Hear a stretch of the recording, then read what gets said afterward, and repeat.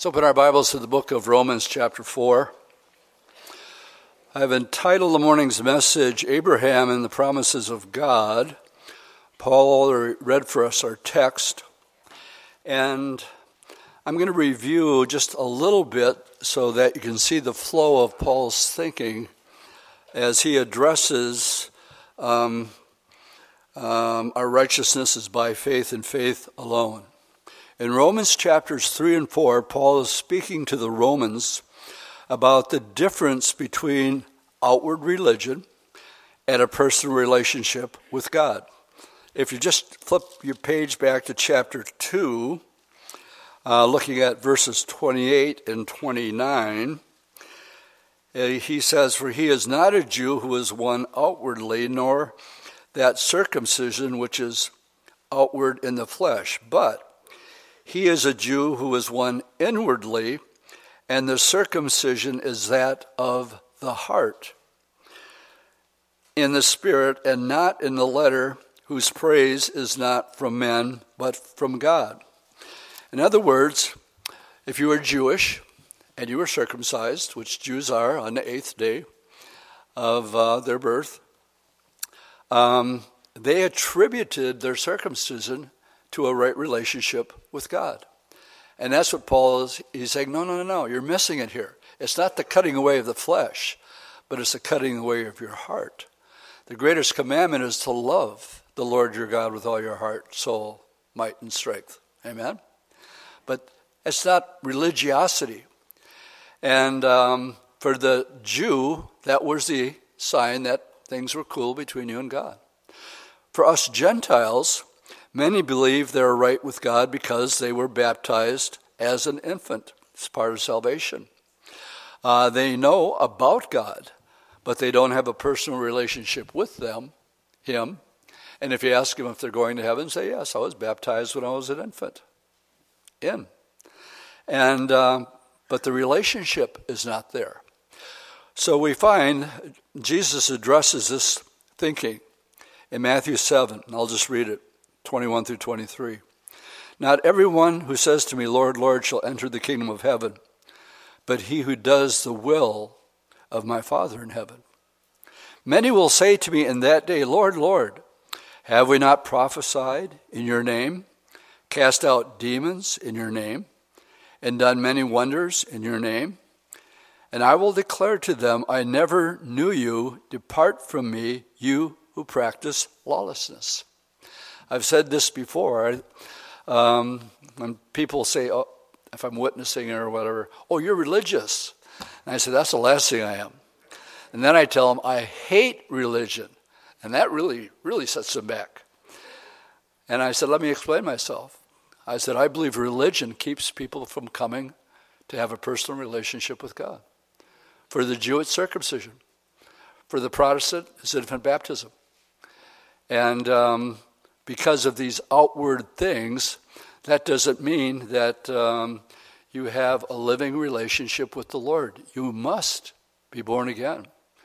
Nicodemus was rich, he was religious, and he was self-righteous. He had all the above. But he was troubled by Jesus, and he wanted to know why you're different. Because nobody can do these things unless God is with them. So the Lord cuts to the quick. And simply tells Nicodemus, you must be born again. And Nicodemus became a secret believer. And we'll meet him someday. Now, as we get into our study, Paul is going to use Abraham and Sarah and Isaac and Ishmael as Old Testament pictures of a New Testament teaching of salvation by faith apart from works or religious expressions. Let's put it that way. But before we begin with that, I'd like you to turn to the book of Hebrews, chapter 11. We call it the Hall of Faith, the Hall of Fame of Faith. And we have all these examples beginning with Enoch and then Noah. And then we come up to Abraham and Sarah, who are going to be front and center in our study of God's Word this morning. So, chapter 11, let's pick it up in verse 8.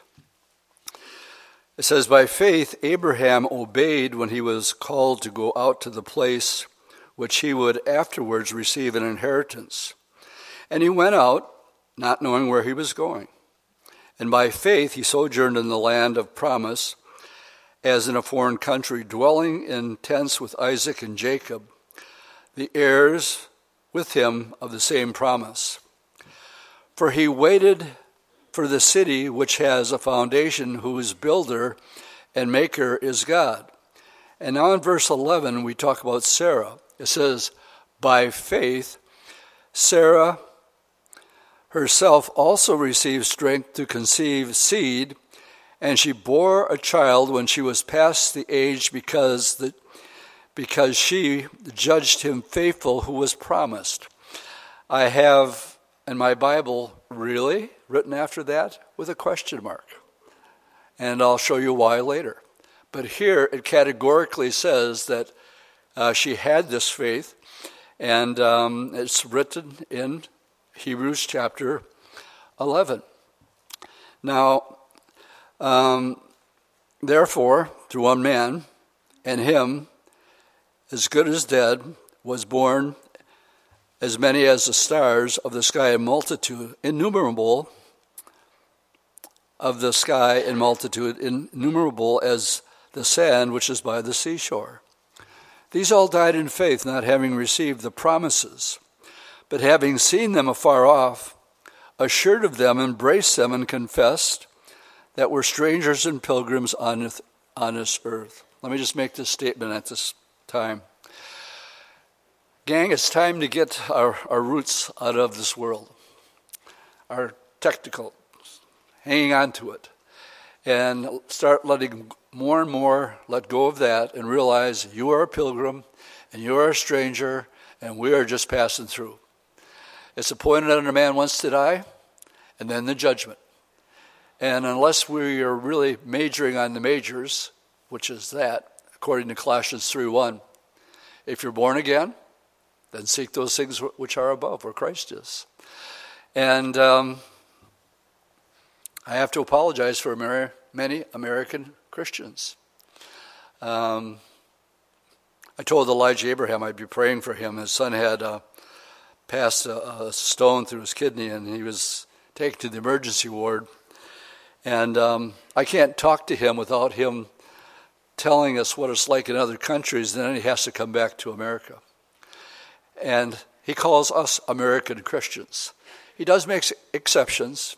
He says there's Calvary chapels that, like Donna was sharing earlier, get the simple layout of what we should be doing.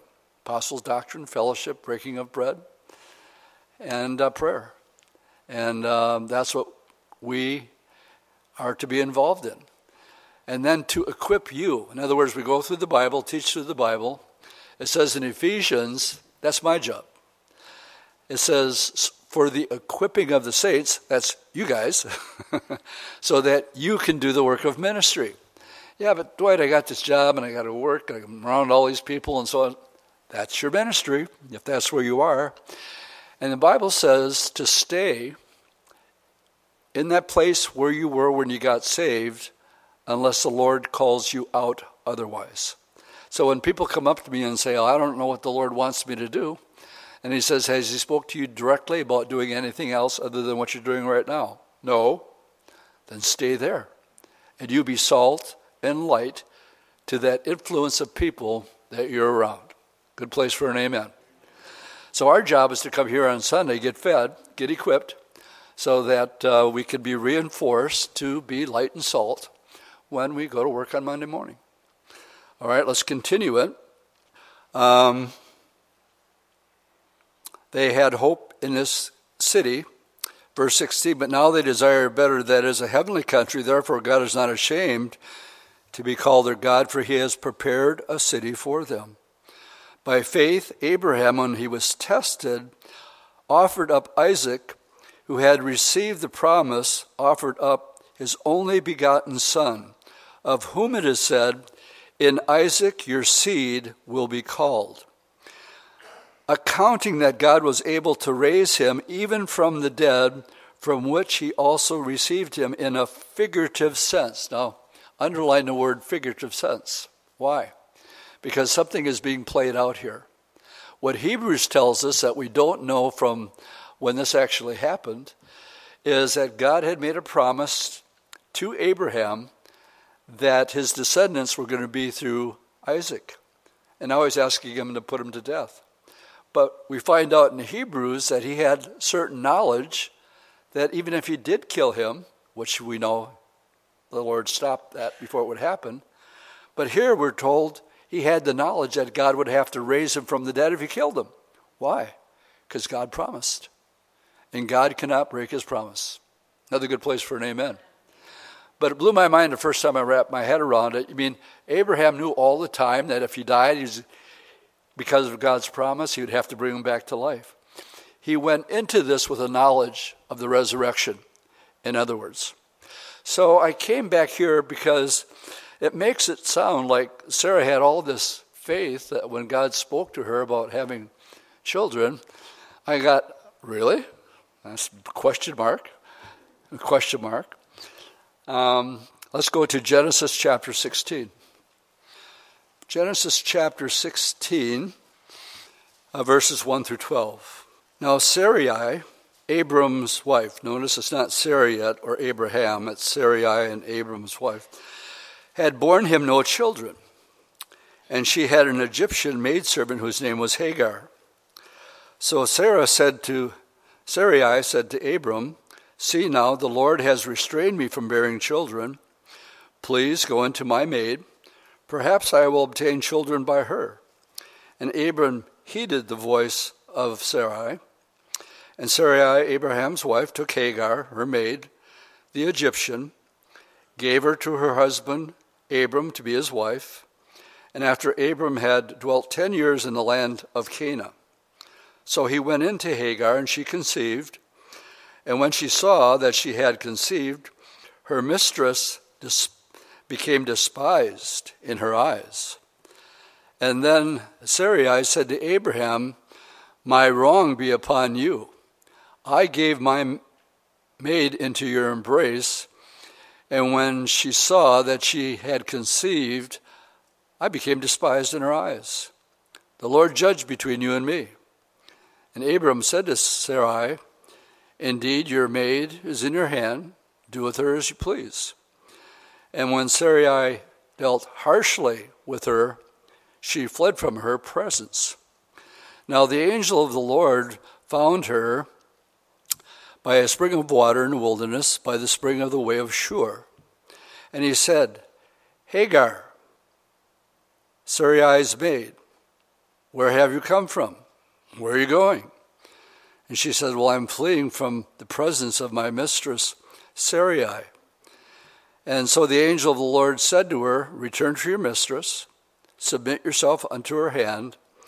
And then the angel of the Lord said to her, "I'm going to multiply your descendants exceedingly, so they shall not be counted for multitudes." And the angel of the Lord said to her, "Behold, you are with child, and you will bear a son. You will call his name Ishmael, because the Lord has heard your affliction." Now his personality in verse 12 is going to be important for our message this morning. He shall be a wild man. His hand will be against every man, and every man's hand against him. And he will dwell in the presence of his brethren. Now, Ishmael and his descendants. The descendants of Ishmael became known as Arabs. I'm just going to let that sink in for a second.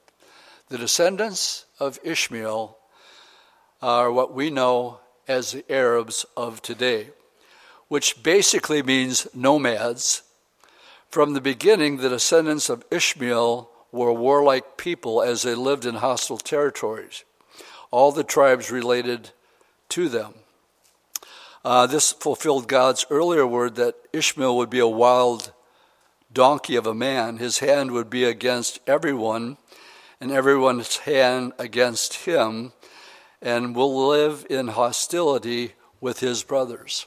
Now I'm going to come back to more about Ishmael in a little bit, but let's go to Genesis 18. Let's turn the page.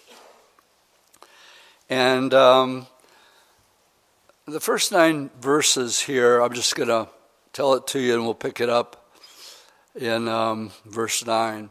But this is the Lord with 2 angels coming to Abraham's tent. And when Abraham saw him, he said, "My Lord, please don't go away. Will you stay here just for a while? And I'd like to make some bread for you and get some fresh meat." And he puts this before the Lord. And we read in verse 6, verse 5, "Do as you have said." So Abraham hastened to the tent to Sarah and said, "Quickly make 3 measures of fine meal, knead it, make cakes." Abraham ran to the herd, took a tender young good calf, gave it to the young man, said, "Hurry up and prepare it." Verse 8 I'm going to comment on. So he took butter and milk and the calf which he had prepared and set it before them, and he stood by them under the tree as they ate. Little sidetrack here. For those of you who have gone to Israel with us, and you've tried to order bacon and eggs and have milk with it, what happens? I say, no, we will not serve milk and meat at the same meal. And the irony of this, when you go back to the very beginning of it, this is exactly what Abraham did. Butter, cakes, and a lamb that was killed.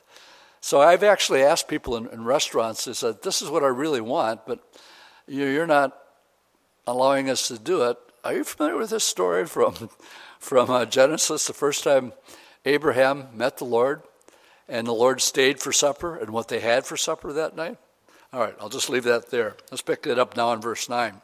And let's look at the great faith here of Sarah. Then they said to her, "Where is Sarah, your wife?" And he said, "Oh, she's in the tent." And he said, "I will certainly return to you according to the time of life. And behold, Sarah, your wife, will have a son." And Sarah was listening in the tent door. I can just see her sitting there, ear to the tent door. And Abraham and Sarah were old, well advanced in age, and Sarah passed the age of childbearing. Therefore Sarah laughed within herself, saying, "After I have grown old, shall I have pleasure, my Lord being old also?" He was 100. And the Lord said to Abraham, "Why did Sarah laugh, saying, 'Surely I will bear a child since I am old'? Is anything too hard for the Lord?" Will you allow that to minister to your personal situation, whatever you might be going through this morning? Is anything too hard for the Lord? And the answer, of course, is not. That's why he's omniscient, all-powerful, all-knowing. And there's nothing that the Lord cannot do. "At the appointed time I will return to you according to the time of life, and Sarah shall have a son." But Sarah denied it. It's like the little boy who got his hand caught in a cookie jar. "Were you in the cookie jar?" "No, Mommy, I was not in the cookie jar." "Were you laughing, Sarah?" "No, I wasn't laughing." And she denied and said, "I did not laugh." For she was afraid, and said, "No, you did laugh." And so I read Hebrews chapter 11, and I read of the great faith of Sarai. But when you go back and read it, you go, Sarah had great faith? No, she laughed out loud. She thought it was the funniest thing she ever heard, that she was going to have a baby at 90 years old. And do you know what the name Isaac means? It means laughter. Now, let's make this personal. I'd like you to turn with me. Stay here because we're coming back here. But let's go to Mark chapter 9 in the New Testament. And this is a story of a demon-possessed son whose father beseeches the Lord Jesus to deliver the demon from his son. Let's pick it up in verse 14, and you'll see the point of why I've chose to come to this portion of Scripture. And when he came to his disciples, he saw a great multitude around them, and scribes disputing with them. Immediately when they saw him, all the people were greatly amazed, and running to him greeted him. And he asked the scribes, "What are you discussing with them?" Then one from the multitude answered and said, "Teacher, I brought you my son, who has a mute spirit. And whenever he seizes him," this is the demonic spirit, "he throws him down, he foams at the mouth, gnashes his teeth, becomes rigid. So I spoke out to your disciples so that they would cast him out, but they couldn't do it." He answered and said to them, "O faithless generation, how long shall I be with you? How long shall I bear with you? Bring him to me." And they brought him to him, and when he saw him, immediately the spirit convulsed him. He fell on the ground, wallowed, foaming at the mouth. So he asked his father, "How long has he been like this been happening to him?" And he said, "Since childhood. And often he has been thrown both into the fire and into the water to destroy him. But if you can do anything, have compassion on us and help us." And Jesus said, "If you can believe, all things are possible to him who believes." Now catch this, because this is where many of us, myself included, are at, and how I'm pertaining it to Sarah. Immediately the father of the child cried out and said with tears, "Lord, I do believe. Help my unbelief." How many of us can identify with that this morning? I believe in Jesus Christ. I can believe he can do anything. And yet, there's a part of me that says, help my unbelief. In other words, it's not all it's supposed to be.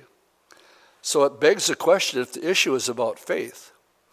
And we have faith, but Lord, help us to have some more. How do we get it? Well, the scripture says that faith comes by hearing, and hearing comes by the word of God. Somehow we get encouraged, like I was mentioning earlier with General Boykin, and what he told me about the pastors during the Civil War, and their involvement with this, and their boldness to stand up. Well, those pastors were examples. What was the influence? It affected 337 men in the church to follow him right out into the action. What is it after we're leaving your own personal study, Sunday morning, Wednesday night, men's prayer, women's prayer, that we just go out with a little bit more than what we came in with? Good place for an amen. There's nothing that satisfies the soul. We have this song we sing, "You satisfy my soul." And there's nothing in this world other than the Holy Spirit and the knowledge of God's word that brings about that satisfaction. But also the boldness to step out. And, as the song said, everybody's somebody's fool. Paul said, "I'm a fool for Christ. And I don't care what people think about me." You know what I'm finding out about getting older? I really don't care what people think about me. My dad used to tell me that. He said, "Wait till you see, son, you're going to get to an age and you're going to care less what people think." And the best thing you can do is be aware of what God thinks. And knowing that it's older. Let me just be honest with you, for parents with children, even our graduates right now, and what they emotionally must be going through. And they're learning about these things. I mean, it's coming out. People are going to hear that Johnson & Johnson just called back 60 million doses of this vaccine. Well, if I'm 18 years old, I know what I was like when I was 18 years old. I had my whole life ahead of me. And I was dreaming about going here and doing this and going there and all that. And now we got this vaccine that said if I was a part of that, Why should I go to work when I can make more money staying at home? They become lazy. There's no work ethic involved. And they know things aren't going back to normal. And so my heart personally goes out to you parents who have kids that are younger. And you have to hear stuff like this. But I can't help but at least present it to you. And then as the heads of your house, you have to decide how you're going to disperse this in a wise and tactful way to your family and friends if you do it all. But my heart does go out for the younger people today, because they're not going to grow up with paper outs like I did and playing ball and doing all the things that I did growing up as a kid. Let's get back to Lord, I believe, help my unbelief. What it goes on next to describe is that there's different levels of spiritual warfare. And this one was bad. Verse 25, when Jesus saw that the people came running together, he rebuked the unclean spirit, saying to him, you deaf and dumb spirit, I command you, come out of him and enter him no more. There's a reason for the no more, because there's other places in the scripture that demons are cast out that says they go out and find 7 that are worse than them and come back and inhabit the same person. So it's important this no more here was a direct command from the Lord who created him. Then the spirit cried out, convulsed greatly, and came out of him, and he became as one dead, so that many said, he's dead. This is the young boy. But Jesus took him by the hand, lifted him up, and he arose. And when he had come into the house, his disciples came to him privately and said, Lord, why couldn't we cast him out? And he said, this kind came out only by praying and fasting. In other words, when it talks about powers and principalities, we're talking about an order and chain of authority. And evidently in the spiritual realm, this exists, where there are the generals, okay? And they're all demons, but there's generals that have much authority, and then there's the ones that not so much. And that's clearly part of what we see in the scriptures. Let's make our way back to Genesis 21. I wanted to do the sidetrack here because we can't be too hard on Sarah because she was just looking at reality. I'm 90 years old. That ain't happening. Abraham's 100. That ain't happening. And so she thought it was hilarious. And nevertheless, that's exactly what happened. So in Genesis 21, we made it to verse 12. Let's see. Yeah, let's turn to Genesis 21 now. And verse 1 through 12 is where I'd like to stop for a second. And the Lord visited Sarah as he had said, and the Lord did for Sarah as he had spoken.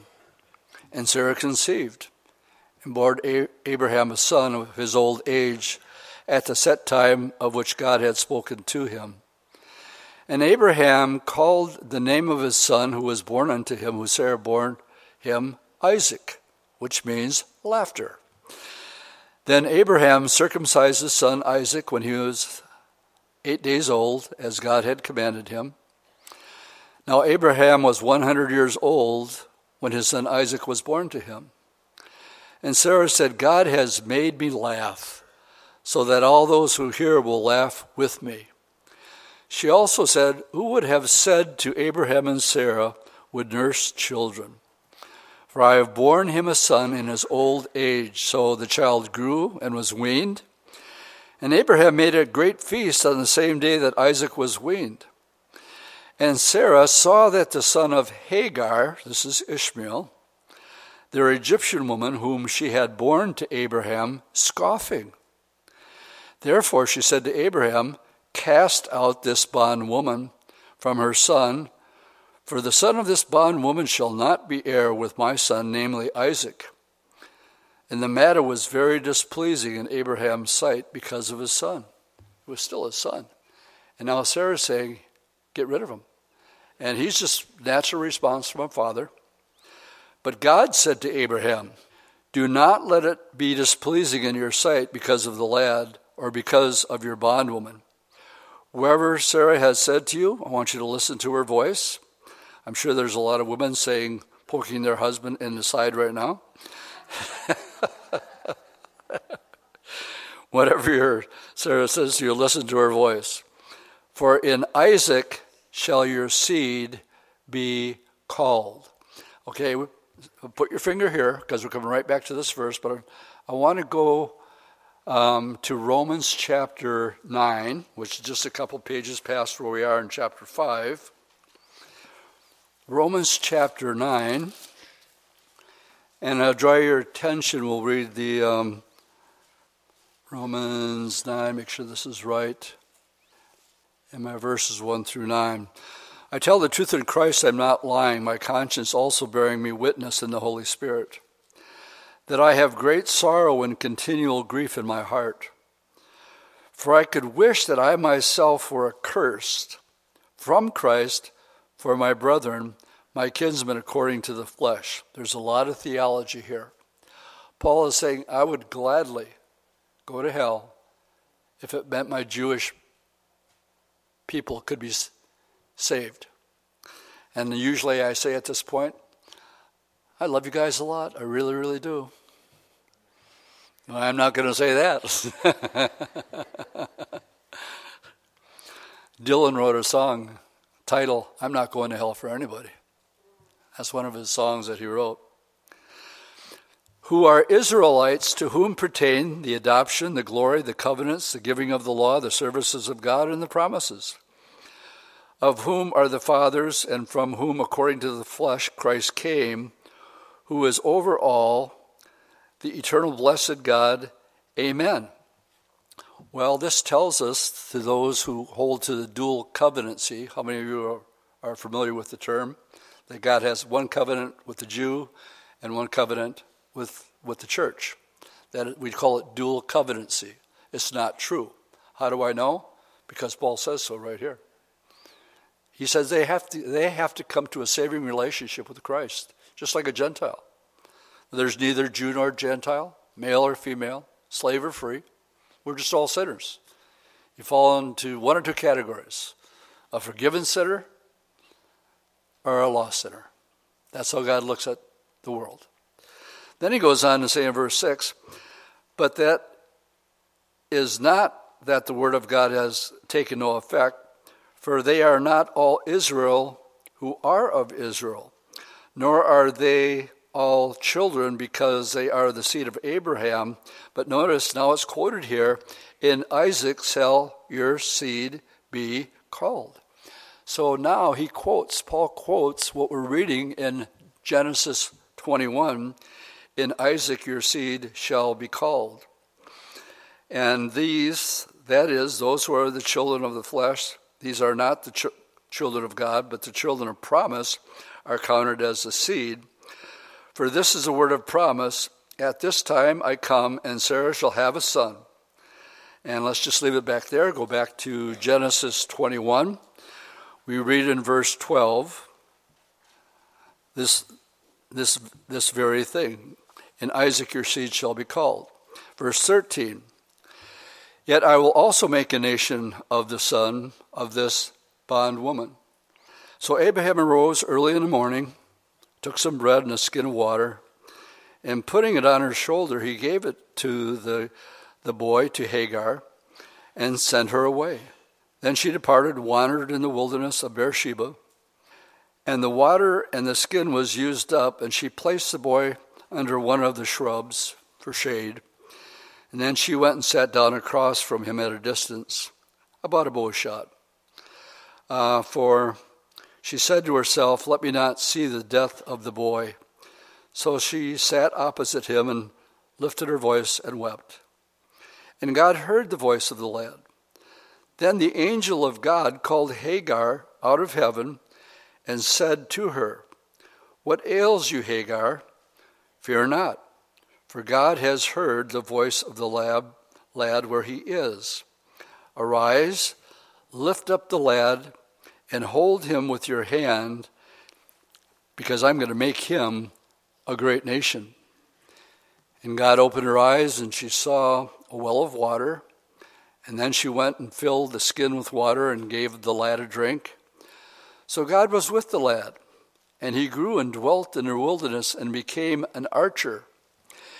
And he dwelt in the wilderness of Paran, and his mother took a wife for him from the land of Egypt. I want to do a little sidetrack here on Ishmael and where they ended up, globally speaking. When you trace the descendants, and that's a study within itself, what you come down to is that these nations, Ishmael is the people that we know today as Arabs. I'm particularly interested in the state of Iran right now, as I also want to keep us up on what's going on in the world. Please look up what happened at Pearl Harbor last week. There are, like I said, I personally believe we are already in a war that's only going to escalate, and I think much more quickly than people realize. So I do want to try to keep us up on current events. Just within the last month or so, it's been reported that Iran is not going to return to the 2015 nuke compliance. So we had rules set up in 2015. They're not going to abide by them. Then there's the International Atomic Energy Agency. Director General Grossi told the organization board of governors that he is deeply concerned that Iran is hiding nuclear materials. I'm going to take it a step farther. I think they already have it. And I think they're sitting on it. And last week, Iran's largest warship just happened to sink. And what it was carrying was military vessels. And you only have military vessels on your largest warship in case you're thinking about going to war. And that's where Iran is at today. Need I say that the three main players in the Ezekiel 38 war are Russia, with Putin, Turkey, Erdogan, and the Khomeini in Iran. And the stage is set as I speak. I don't need to explain this to anybody. You know that the Ezekiel 38 war could happen tomorrow. Russia, last week I mentioned, they told Israel, if you fly any more missions into Syria, you're at war with us. Well, we're flying more missions into Syria and right around Damascus. How close are we to three major events? The Ezekiel 38 war, the fulfillment of Isaiah 17:1, the complete destruction of Damascus, and the rapture of the church. And what I can't tell you is what order they happen in.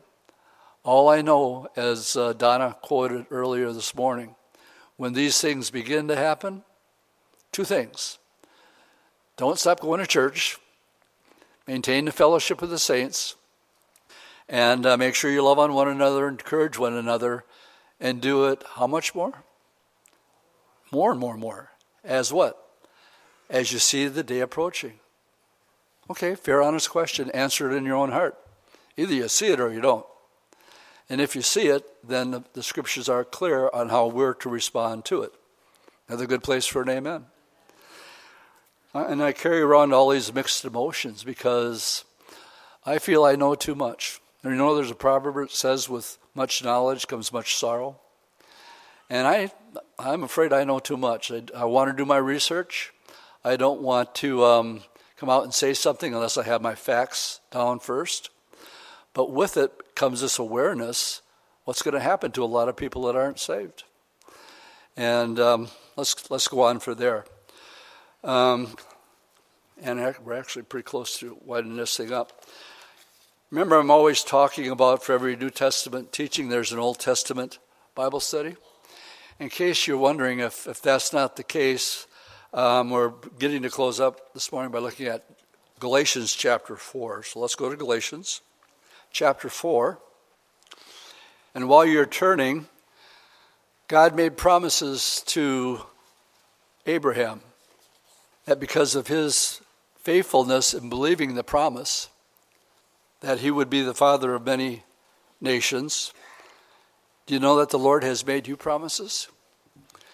And we're going to read this, that it's not just for the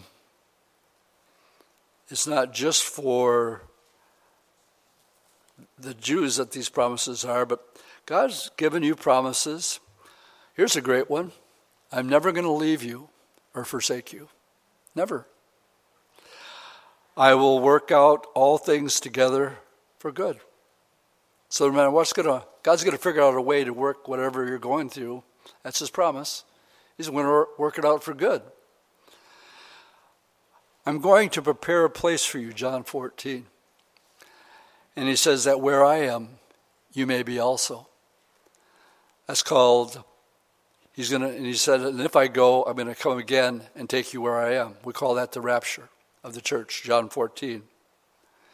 And I will keep you from that great hour of trial that's going to come upon the whole world. That's what he told the church of Philadelphia. You're little in strength. You've kept my word. So I'm going to keep you from going into the hour of trial that's going to affect the whole planet. It can only mean the tribulation. So the promise that we will not enter this terrible period of time. But here's my favorite one. And why are people so afraid today?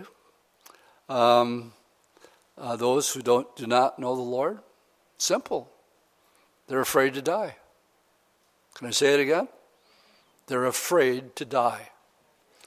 Jesus said, he who lives and believes in me shall never die. I'm the resurrection and the life, and he who lives and believes in me, you are never going to die. I'm kind of hoping for the rapture myself, but if China comes after us with their guns, I'm just going to say, don't miss.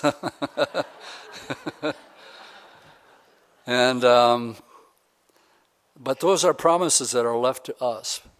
Okay, we've had the Old Testament picture. Now here's the New Testament Bible study. It's just in verses 21 to 31 in chapter Galatians 4, where it tells us in 21, tell me, you who desire to be under the law, do you really understand the law? Remember, up so far in Romans, what's it about? Getting away from religion and have your salvation based on faith and grace alone. For it is written that Abraham had two sons. The one was a bondwoman, the other by a free woman, Ishmael and Isaac, Ishmael. But he who was of the bondwoman was born according to the flesh, and he of the free woman through promise, which things are symbolic. I rest my case for saying for every New Testament teaching, we have an Old Testament picture. It says so right here. This is a symbol. It's a picture. The two covenants, the one from Mount Sinai, which is, of course, the commandments, which gave birth to bondage, which is Hagar.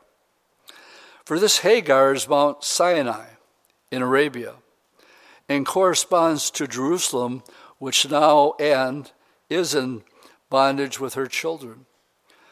But the Jerusalem above is free, which is the mother of all.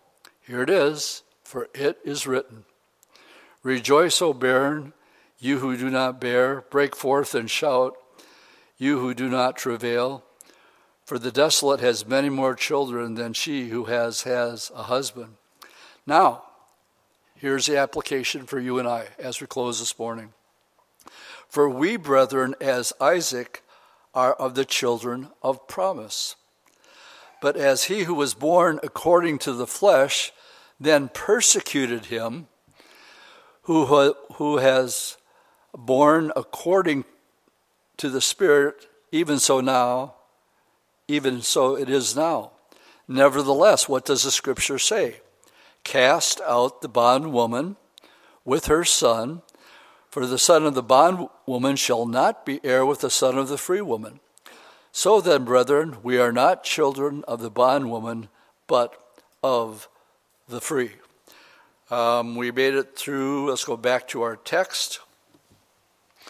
Verse 20, we'll pick it up, and we'll read through the first two verses of 5 this morning as we close. Verse 20, he did not waver at the promise of God, chapter 4, verse 20 of Romans, and belief, but was strengthened in faith, giving glory to God. And having fully convinced that what he had promised, he was also able to perform, therefore, it was accounted unto him for righteousness. Now, it was not written for his sake only that it was imputed to him, but also for us. It shall be imputed to us who believe in him, who raised up Jesus our Lord from the dead, who was delivered up because of our offenses and was raised because of our justification. There shouldn't be a pause between 4 and 5. You know why? Because it says the word therefore. It's connecting what's just been said. Therefore, because it's all about what Jesus did and not what I do. Therefore, having been justified by faith, we have peace with God through our Lord Jesus Christ, through whom also we have access by faith into this grace in which we stand and rejoice in the hope of the glory of God. Amen. Let's stand and we'll close with a word of prayer. Lord, as we make our way through Galatians and Romans and Genesis, and we see these pictures laid out before us of Ishmael and Isaac and Abraham and Sarah. First of all, we pray like the man who had faith but says, Lord, help my unbelief, and we're just asking for more. So help us keep our nose in your word and increase our faith as we study your word. Lord, with the craziness that the world is in today, we ask for wisdom on how we communicate with loved ones and friends. And the bottom line with all this is really, where are you going? It's not about a worldwide pandemic or even global war. It's all about if we're saved and our sins are forgiven. So I pray this morning in closing for anyone who has never accepted you as their personal Lord and Savior, that it's as easy as simply asking the Lord into your heart, to ask him to forgive you of your sins and to cleanse you from all of your unrighteousness. And my Bible says that your name will be put in the book of life and that there will be angels rejoicing in heaven because of it. I pray for that one here or maybe those watching live stream. In Jesus' name I pray. Amen.